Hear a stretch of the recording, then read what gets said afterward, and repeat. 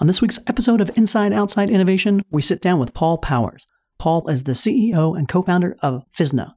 We talk about innovation in the manufacturing space, some of the trends that Paul has seen from the latest CES conference, and what it's like to build a startup outside the Valley in Cincinnati, Ohio. Let's get to it. Inside Outside Innovation is the podcast that brings you the best and the brightest in the world of startups and innovation. I'm your host, Brian Ardinger, founder of InsideOutside.io, a provider of research, events, and consulting services that help innovators and entrepreneurs build better products, launch new ideas, and compete in a world of change and disruption. Each week, we'll give you a front row seat to the latest thinking, tools, tactics, and trends in collaborative innovation. Let's get started. Welcome to another episode of Inside Outside Innovation. I'm your host, Brian Ardinger, and as always, we have another amazing guest. Today, we have Paul Powers. Paul is a Forbes 30 under 30, a graduate of Heidelberg University with a law degree. He is an astronomy and astrophysics alumni at Harvard. He's a serial entrepreneur, and his most recent startup company is FISNA, which he started in 2015. Welcome to the show, Paul. Thank you. You've got a pretty extraordinary background that I wanted to have you on the show for a couple different reasons. One, because you're a young founder out there in the world building some interesting things. Your company, FISNA, is in the manufacturing space, and we haven't had a lot of folks on the show to talk about manufacturing innovation. And I thought it'd be a really good opportunity to start the conversation with, tell us a little bit about FISNA and what does it do? So FISNA is short for physical DNA. And what we do is we take three-dimensional data and we normalize that down into something that software can actually read. And we help to bridge the gap between software applications that are text-based, so two-dimensional, and the real world, essentially, which is obviously physical and three-dimensional. We do that through a series of proprietary algorithms, and we applied machine learning to our technology so that we can actually not only break down and comprehend what we're looking at, but also make predictions about how humans might classify that, it might be used for, how you might make it, what it might cost, how it might perform in certain situations, et cetera. So the most common use cases for the technology are to use it to help with engineering, to speed up the process so that you're not redesigning things from scratch, and helps you make predictions about what you're trying to design and speed it up. It helps in procurement by understanding what options you have, what suppliers might be able to provide the components that this thing has inside of it, and who might be able to manufacture it, at what cost, et cetera. And then in the manufacturing side, understanding how to manufacture this, how it might turn out qualitatively, predicting quality, a number of users out there who use it for a couple of other sort of like miscellaneous use cases. We do have some work that we do together with the military, for example, to identify parts in the field that aren't necessarily even a CAD model at that point. They can use AI or an image or even a 3D scan to figure out what something is and more information about it. So tell us a little bit about how you got started in this space. My understanding is you started with a law degree and a law background. How did you get to designing software to attack the patent problems and everything else in the physical world? It's not obviously a very direct line between those two things. What happened was I studied law because I wanted to be an entrepreneur, and I thought that might give me an edge, or it might just be a different way of looking at starting a business. I focused on intellectual property. That was the closest thing to technology, it felt like, in law. So it was cool. You got to see a lot of neat things. But I knew this being in that field that it was really easy to find patent, violations of people's logos or music, text written, if it's a book or whatever. It's easy to find digital copies of that that's not legally obtained. But as soon as it comes, 3D models, it was very difficult. We can never really predict violations that might be about to occur. And that really is because it was hard to even search for a 3D model with a 3D model or with other input. They're hard to identify. They're hard to understand. There's so many file formats out there. And you certainly can't really find it without like a perfect match of a 3D model, it seemed. So we started the company for that because there's so much cost to that problem. It's trillions of dollars annually in global loss for patent violations. And we thought if we can tackle that problem, that's a huge benefit to society, not just because you can make more money off of your ideas, but also because it helps promote research and development by lowering the likelihood of the theft of your IP. We launched the company. We tried out everything in the world we could find that had geometric search or shape search or anything like that, we thought would be relevant. And we tried out a lot of stuff, and everything was extremely disappointing to us. Everything in the market, we always keep trying out other tools, but they were very disappointing because they didn't really do what we thought. They weren't actually breaking the stuff down into 3D. So we found a way after a lot of time, but eventually we figured out our own way to break down 3D models and to truly break them down so that you could find parts with a subsection. For example, let's say you have a screw and you want to use that to find the machine that it goes into. You can do that. Or if you have half of a part, you can use that to find the rest of it. You can identify what's inside of the part, even if you don't have data like this is the parent file, these are the children's files. We don't have to have that. We can figure that out. Once we had that, we went out to conventions and started telling people about this technology. And very quickly, we started hearing about all these other issues that existed that, frankly, I had no idea existed, right? That engineers, manufacturing, mechanical engineers, electrical engineers, anyone who engineers something physical, and not a software engineer, their productivity is only 20% of what it should be. If you compare how effective software engineers are compared to engineers of physical goods, it's over a 5-to-1 ratio, actually. That's because these tools are missing. They redesign things from scratch, et cetera. We also found issues in quality control and inspection automation, even in healthcare and all these other areas. And we got overwhelmed and realized that, wow, the reason that we're finding so many issues and people are coming to us with them, we weren't thinking of problems. They were just showing up on our doorstep very quickly. And we realized there was this big gap between the 2D world of software, where most innovation seems to take place, and the physical world that we live in, where most of our economy is actually based. Right? Right, absolutely. And most software doesn't deal with the physical 3D world in a 3D form.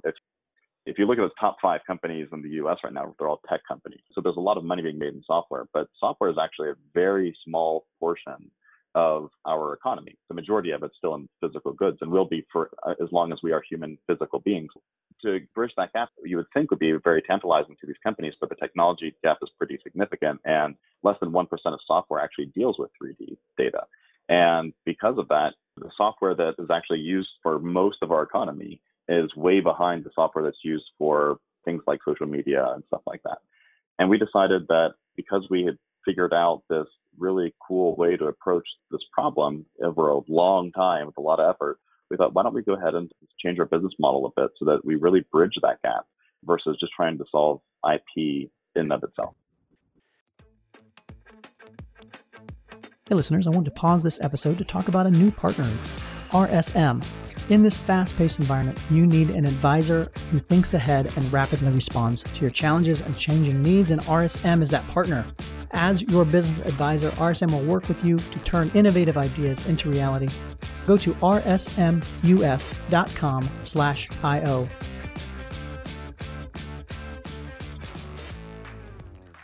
You mentioned manufacturing, and the majority of the world's economy is built on manufacturing and physical goods and that.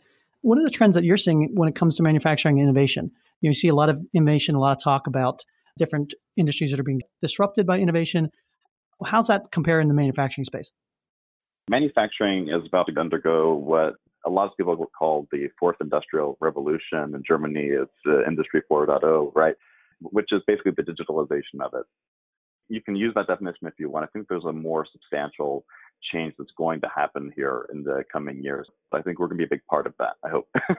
And that is the democratization and consumerization of physical innovation, right? What I mean by that is, if you think about the ability to design like an app or software in the 1980s, very few people knew how to code, and it was very hard. And it was a small percentage of our population that did anything with actual coding.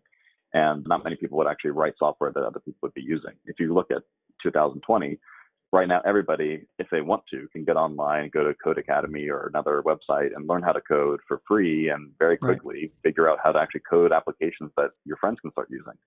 That same capability does not exist yet in manufacturing. If you have an idea for, let's say, a mechanical watch, for example, first of all, you have to 3D model it, which is going to be really hard compared to a lot of other pursuits. Right. But let's say you create that 3D model and it's perfect and it's ready to go in every way, shape, and form. Well, it's still going to take you on average a pretty long time, I'd say over 2 years right now, before you've actually found all the distributors, suppliers, all the different pieces that have to go together to actually produce that watch. What if you could do that automatically? Now, 3D printing is part of that, but you can't 3D print an entire watch today, right? Because there's so many mechanical parts and they're all different materials. It's very complicated. So you'd have to use the supply chain. What the big trend that I think we're going to feel the most, there's definitely small trends about machines and stuff like that. But I think what the average person is going to feel and what's going to matter the most is that people will, over time, start to be able to create things more simply, work with existing data more easily. So if somebody's designed a screw, you don't have to redesign it. Right. And be able to quickly turn that idea into reality by simplifying that process, which right now is very manual of finding all these suppliers and how things go together. Let artificial intelligence, let machine learning figure out how to do that, automate the process for you, and simplify that so that anyone with just a little bit of training can innovate new products and have them manufactured for much less than now. Because even though you might not have a $2 million 3D printer at home that can make all the parts for a watch, it's pretty easy to imagine how if there are large distribution centers, which we're already seeing, with those kinds of machines that are really good at changing their settings for a new type of product on the fly, if you can order something from down the road that has the rest of the parts that you need, you could have that watch in a very short period of time, maybe within days or hours, and at a fraction of the cost that you'd see today.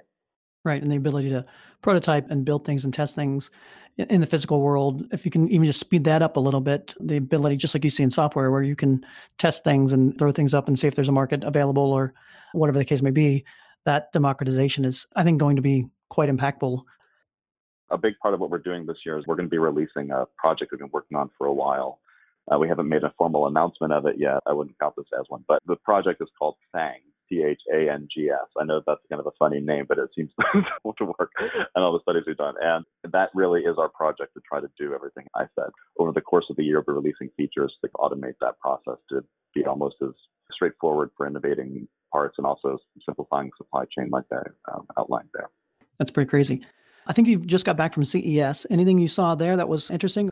I think there's a lot of stuff at CES that's worth talking about and looking at. We're talking about a very, very large convention with a lot of different products. What I think is more important than any individual product that was on display was just how it reinforces that there are certain trends that are going to matter in this coming decade, which I think can be simplified into basically two categories, one being artificial intelligence or machine learning, the other one being 5G. And the reason that those two are going to matter so much and why those two I think are logical, and also it's definitely confirmed that suspicion seeing the products that are on display there. Machine learning can do so much for you. I mean, it really helps to customize experiences for users. It adds value in a way that would otherwise require lots of algorithmic input. Think about it like if you wanted to figure out how to create the ideal prescription for a patient based off of body weight and all this other stuff, there'd be a lot of algorithms you have to write. You probably get it wrong. But with machine learning, there are ways you could figure that out automatically. And the more cases it processes, the more accurate it gets. So it gets more accurate over time, and you can customize an application like that without having to actually write it up from scratch. And we're going to see so many use cases for that just don't exist today. We already have a lot of machine learning and AI in our lives, but we'll see a lot more of it because of 5G. 5G is going to connect everything better, right? So 5G is just a much faster form of it. The simplest version I can give is think of the internet on steroids, right? Much faster than what we're used to. And when you get to speeds like that, that starts to allow things to happen that weren't really possible before. You can have data being transferred mobily, wirelessly, that in the past it would just be impossible. And that starts to mean that it's cheaper and more realistic to have more types of devices connected, which means there's more types of information that you have, which means there's more that machine learning can learn from and learn for. So I think what we're going to see is that between those two areas of technology, our lives are going to see a lot more physical devices being connected to the internet and experiences within software and maybe even within that hardware software bridge there, are going to become a lot more customized.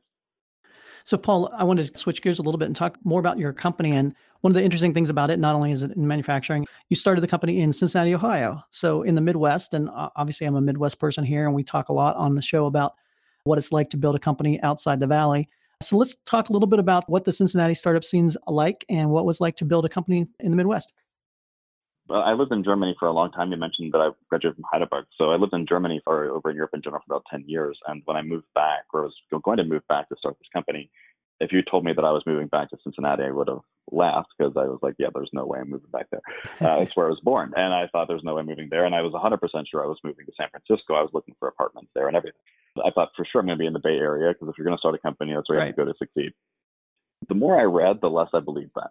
And the more I read, the more I started realizing, oh, well, maybe I actually am going back to Cincinnati. I wouldn't necessarily to Cincinnati specifically, right? Columbus has an amazing ecosystem. We've got an office in Columbus now too. And there are other cities, many cities throughout the Midwest that have just great ecosystems that are starting to pop up. The reason that Silicon Valley made less sense, and keep in mind, when you're flying over from Germany, it doesn't matter so much if you're flying to California or Ohio, right? So it was really based on hard data. The reason that Silicon Valley became a thing, was largely because of Stanford University, and also because, and it's called Silicon Valley, because back in the days before the cloud, you really needed to be out there if you were going to have a large data center to have help setting it up. And that's just where you would have to be, essentially, for practical reasons on the tech side. Nowadays, we're so much further with technology, and so much more is on the cloud, that the arguments for why you have to move out there have really shifted to that's where the money is, right? So when people say that you have to go to Silicon Valley, they don't talk about the server knowledge out there so much. So much more because of the access to capital. And that's still true, although that is starting to change a little bit. Trends have started to show that a lot of the VCs out in the Valley area have started to look for companies that are not in the Valley area because the expenses are so high to start a company out there. And also it breaks the first rule of business, which is always be close to the customer. If you're out in Silicon Valley and you're like in manufacturing like we are, for example, our area is engineering, manufacturing, and supply chain.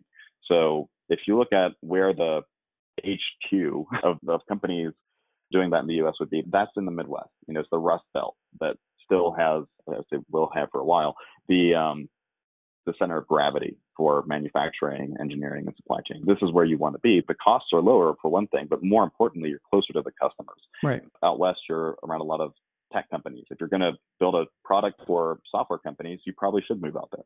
If you're building a product for non-software companies like we are, then you probably should not, just because it's better to be close to the customer physically. You can store stuff on the cloud now. You can get employees to work for you from abroad and remotely. That's fine. But when it comes to customers, especially if you're in B2B, or even business to enterprise, you'd be surprised how often you still really have to meet with them to close certain types of deals. And there's something about that physical proximity. Even though we have Skype and you and I are doing this call remotely, there's still something to be said for being physically present. And so it made sense for us because of that to be out here in the Midwest. Well, Paul, what's next for you and the company? So like I said, we're focusing a lot on things and creating this public platform that'll serve as the combination of Google, GitHub, and Amazon, but more specifically for 3D models, right? Where it's got the ability to find 3D models, you have the ability to collaborate in 3D models, but also make your 3D models private if you want. And you have the ability to use it for automating the procurement side of things. If you have an idea, being able to let the AI figure out for you who really needs to be involved in supplying those parts to you, what it should cost, and figure out all the formalities and the logistics behind it, and let you just order it with a click of a button. That's something that is, for us, a very big priority this year. We're adding a lot of new technology, indoor technology that we've been working on for a while, a lot of 2D to 3D things like being able to search for a complex model with pulling a subsection of a part of a picture, being able to help 2D image recognition through 3D AI by understanding that a picture of the bottom left corner of something might actually correspond to a larger item, and understanding scale and stuff like that. So from a tech perspective, that's what we're focused on. And then from a hiring perspective, we're bringing on some really, really world-class talent. We're bringing on some really all-star household names to really take this to the next level. And surprisingly enough, even though these people are from the West Coast, moving to Ohio was not as big of a challenge as you might think. That's awesome. Well, Paul, thank you very much for being on Inside Outside Innovation, sharing some of the insights that you had in this space, and I look forward to everything that's going on in the future. Thanks so much. Appreciate it. That's it for another episode of Inside Outside Innovation. If you want to learn more about our team, our content, our services, check out insideoutside.io or follow us on Twitter @the IO Podcast or @Ardinger. Until next time, go out and innovate.